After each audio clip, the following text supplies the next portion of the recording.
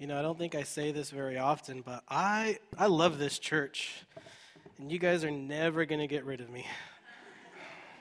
That doesn't sound terrible, and no, but no, if you guys want to get rid of me, you can. I'm just saying. But this morning we had the privilege of speaking at the young adult service at Garden Grove, and I learned one thing about myself. I would make a terrible young adult pastor. It's just like Carol. Can I say what you said? She said, "I could tell you weren't yourself." I'm like. So now I get to preach the same sermon to you all this morning. So anyway, I just want to say this is a great, I love this church family. Thank you all for being here. I just love you all. And so I'm just, whenever we get to do those kinds of experiments, it's just a reminder that this feels like home. And I'm so thankful for that. So let's pray as we get started here. God, you are gracious above all. We are thankful that in your infinite wisdom and in your infinite grace, you've given us a book full of stories and narratives to show us what it means not only that you love us, but what it means for us to love like you.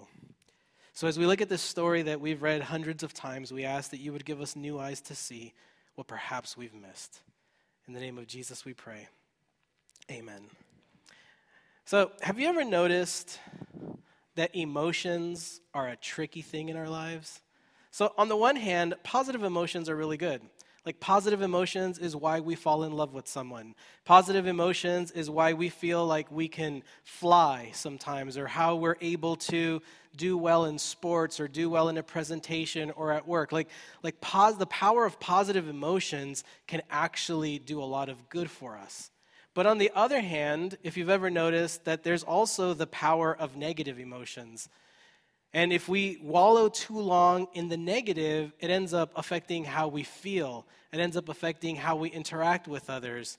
And the negative power of negative emotions also gives rise to feelings like hate, dislike, disdain. And so on the one hand, we can feel really good and positive and loving, and yet the very next moment we can feel these negative feelings of hate and disdain. The dark side of hate is that the more we dislike someone or the more we think we hate someone, the easier it is for us to justify why we don't like them. When we see someone as different than ourselves, someone as other, it's easy for us to think about them in negative ways without us realizing that the Christian response to others is always love and never hate. Now, I know I don't have to say this, and I know I've said this before, but, we are living at a time in our country where it just seems like everyone is hateful. Like, maybe not our friends. Sorry, I'm still getting over a cold. Like, maybe not our friends, but if you're still on Facebook, which I am, because our church has a Facebook page, even though it's not updated regularly, but we try. But, it's like you're either on one side of an issue or the other side of an issue. Have you noticed that? And if you're on opposite sides of the person that posts something, you're just like, I'm going to unfollow them because you don't want to unfriend them because you're still kind of friends, but you unfollow them and they don't know the difference, right? And that's what we're at in this tipping point in our country where there's just so much division and so much hate. And the reality is that the truth isn't on one side or the other side. Let's just be 100%. It's not on either side. The truth is somewhere in the middle. But it's so hard for us to kind of be the first one to swallow our pride and say, this may be what I believe, but let me listen to you in a genuine and humble inquiry.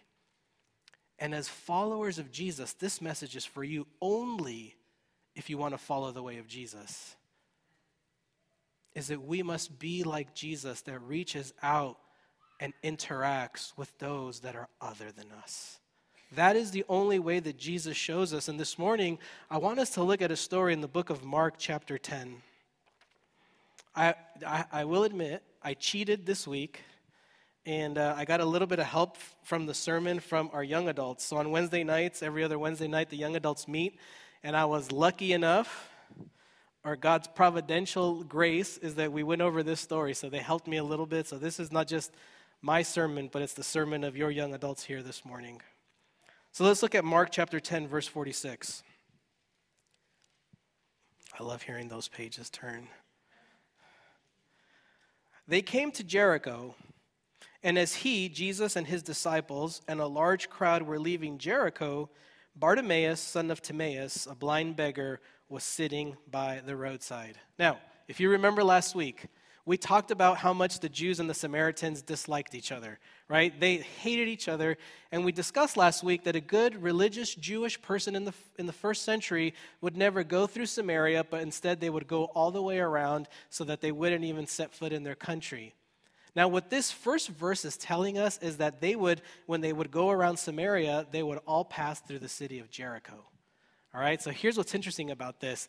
The story tells us that Bartimaeus, son of Timaeus, which will make a difference later in the story, a blind beggar was sitting by the roadside. He was outside of the city of Jericho, and he was waiting, forget this, good religious people to come by, because a blind beggar in the first century would live off of the alms and the charity and the donations of people who had more means. All right, so this blind guy, he was blind, but he wasn't dumb. So he knew, just like some of our friends who wait outside of the freeways because they know you have to stop there, they knew they were there waiting for the generosity of the people who were religious and believed in God.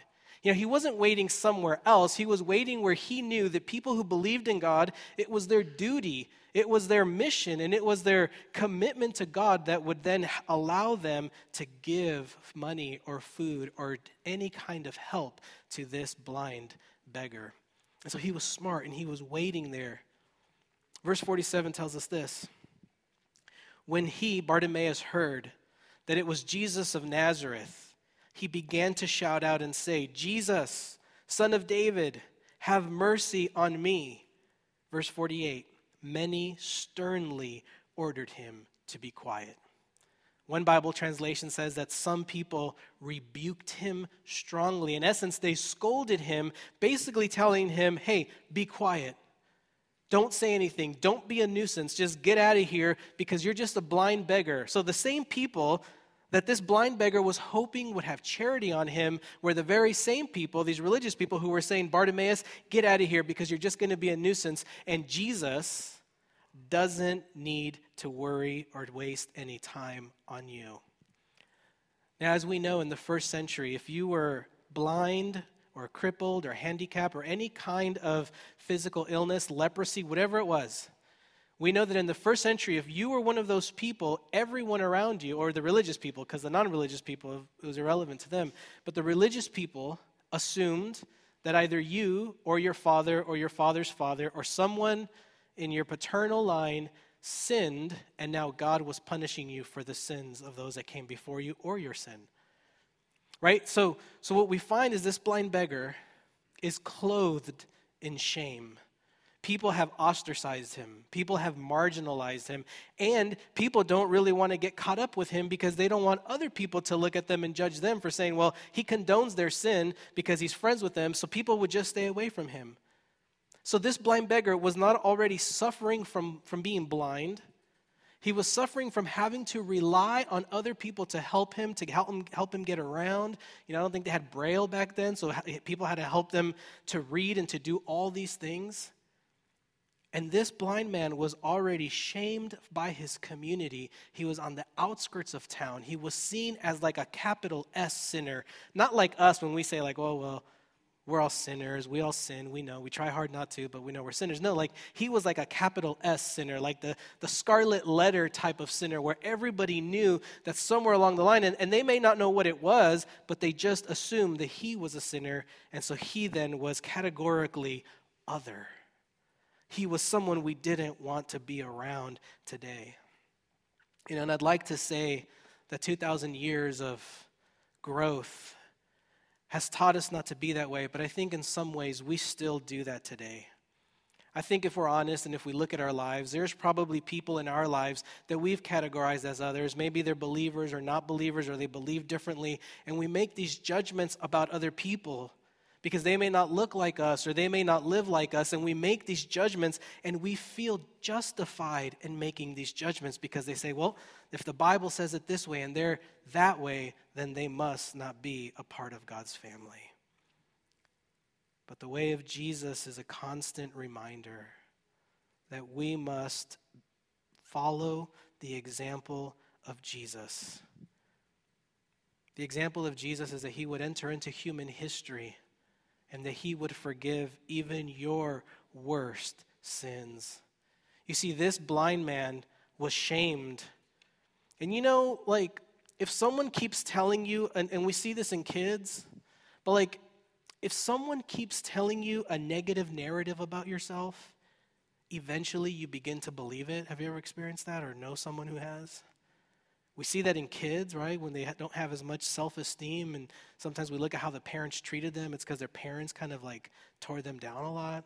Also the opposite, kids that have a lot of good self-esteem, parents built that up in them. And so what ends up happening is for this blind beggar, I believe that what happens is that he begins to believe not just that his shame is real, but that he is not worthy. He is not good enough. He is not worthy of being in the presence of Jesus. He is not worthy of God's love or forgiveness or the atonement that Christ gives us. I bet that he started to believe that. And that's why it's so powerful in verse 48 when the Bible says, he cried out even more loudly, "Son of David, have mercy on me." You see, he could not be shamed any more than he already had been. But he also realized that he was not going to ask for forgiveness or be ashamed at calling out to Jesus, because he knew that if Jesus stopped for him, what he stood to gain far outweighed any other embarrassment or shame that he could have felt. He was literally calling even more attention to himself. Someone that was a blind beggar in the first century would be off on the side of the road, trying not to get in people's ways because they already saw him as a nuisance. But he draws even more attention to himself, knowing that people would see him, knowing that people would say whoa, I wonder what his sin was, right? Or what did his dad do or his grandpa do, right? It didn't matter to him because the thought that Jesus would stop and talk to him far outweighed anything in the world. And you and I are confronted with that very same story today. Because if we're honest and we look at our own lives, there is sin in each one of our lives. And this may just be me, but every once in a while I feel or I sense or I see within myself something that I think to myself, am I worthy of God's love? Now the answer is, well, yes, biblically. But we do that. We get into these ruts of not feeling good enough, not feeling like we're holy enough, not feeling like we've committed enough time to God, not feeling like we've done enough in service. And sometimes we begin to believe that because we're not good enough, God's not going to be there for us.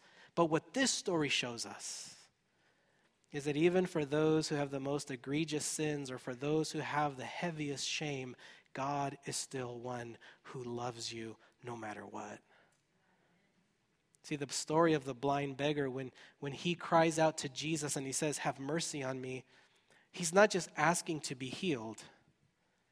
Well, let's read that part actually before I jump.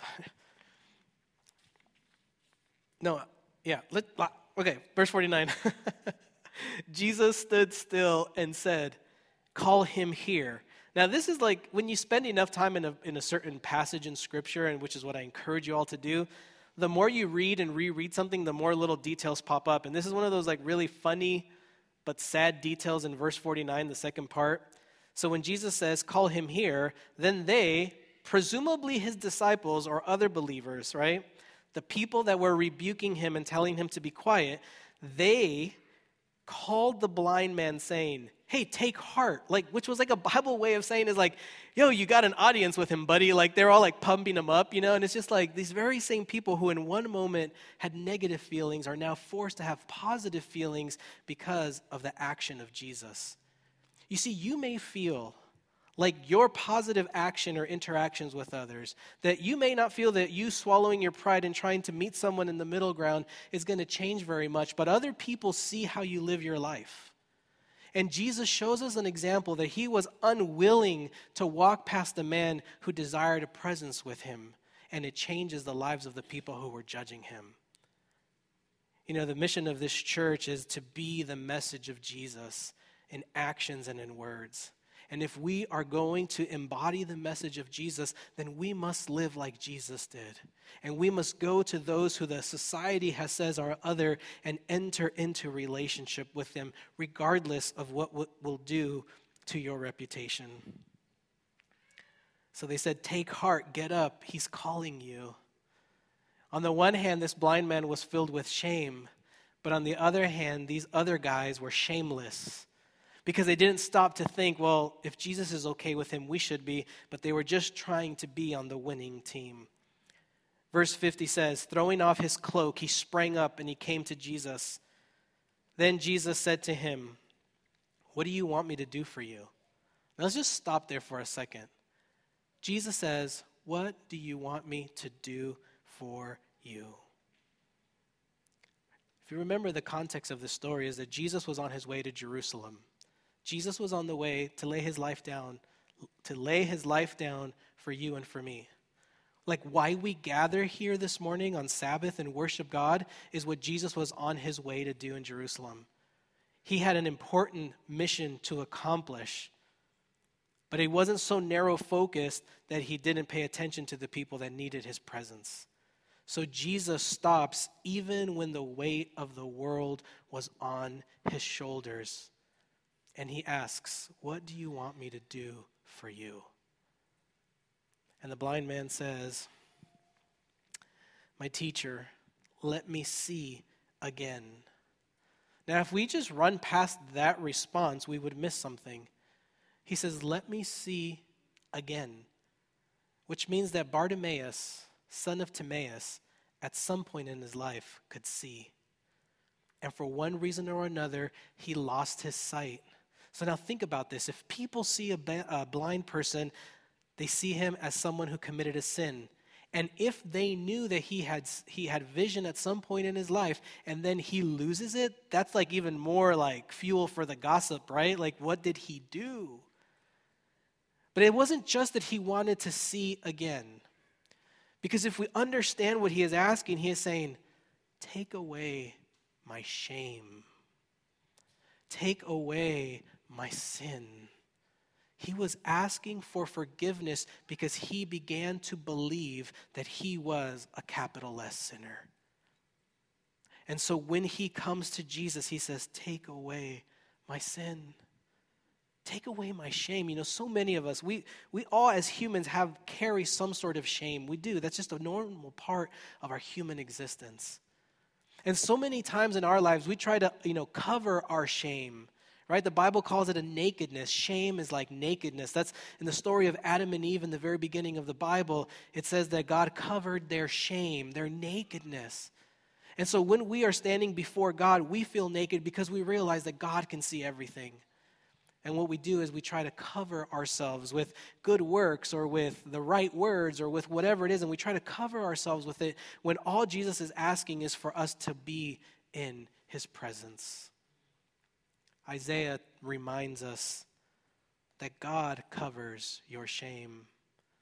Isaiah prophesies before Jesus was even around that it is Jesus who cleanses you, Jesus who covers you with a robe of righteousness. And this is what Jesus is showing us in the first person when he stops for this beggar. You know, it's interesting that in contrast to this story, if we were to look at Mark chapter 10, verse 35. Oh yeah, we got time. So Mark chapter 10, verse 35. I just want to show you a contrast here. James and John, the sons of Zebedee, disciples, top dogs of the disciples, they came to Jesus and they said to him, listen to what these guys, oh man, they learned over time, but listen to what they said. Teacher, we want you to do for us whatever we ask of you. Like, that sounds kind of rude, right? Yeah. I mean, sometimes I'm like stern about what I want to Jesus, but never this rude, right? And it's interesting because then Jesus says, what is it that you want me to do for you? And then they say, we want to sit at your right and at your left. Jesus asks two different sets of people the same exact question. You see, on the one hand, the disciples, they wanted a position of power and authority. They let their egos get to them. And Jesus says, well, I don't know what to tell you. It's not for me to tell you who's going to sit at my right or my left. But then in the very next story, we see that Jesus asks this blind beggar, what do you want me to do for you? Here's where the contrast matters.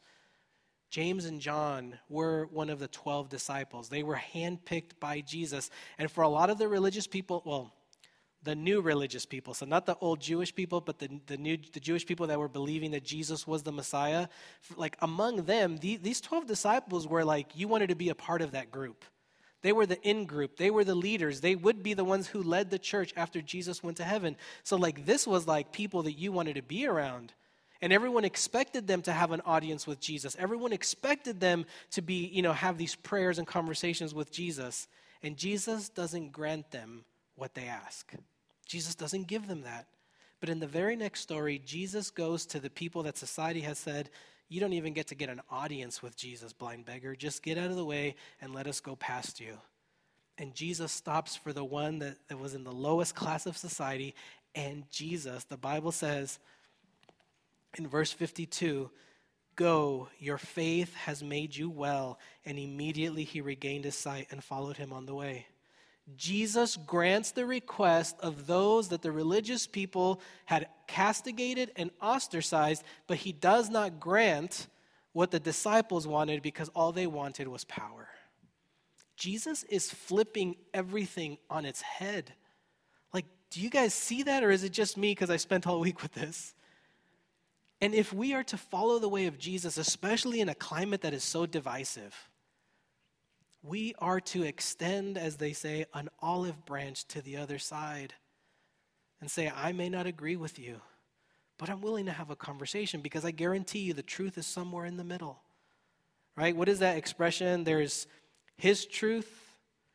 What is that? There's his truth, her truth, and then the truth. Is that the right? Do you guys know what I'm talking about? Something like that, yeah. Yeah.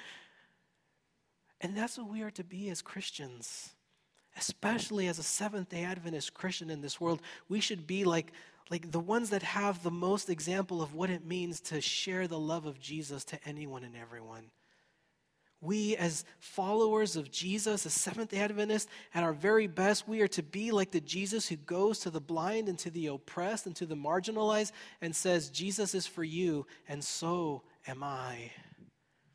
But it's not just for them, it's for us. As a church, there is always conflict in a church, and as a church, we are supposed to reach to each other and say there is forgiveness, there is generosity, and there is empathy. You see, the message of Jesus is not just for what happens on the outside, but it's what happens in these four walls of the church. What Jesus shows us here is that Jesus can forgive the worst offenses. This man was asking for physical sight, and Jesus healed his physical blindness, but Jesus wants to heal our spiritual blindness. Jesus wants us to be in his presence. He wants us not to be ashamed, but to come before him. The Bible says, we can come boldly before the throne of grace, not to make demands, but boldly because we know that we belong in the presence of Christ. So when Jesus asks you this morning, what do you want from me? What do you want me to do for you? He is inviting you into a relationship, and a relationship where prayer is central.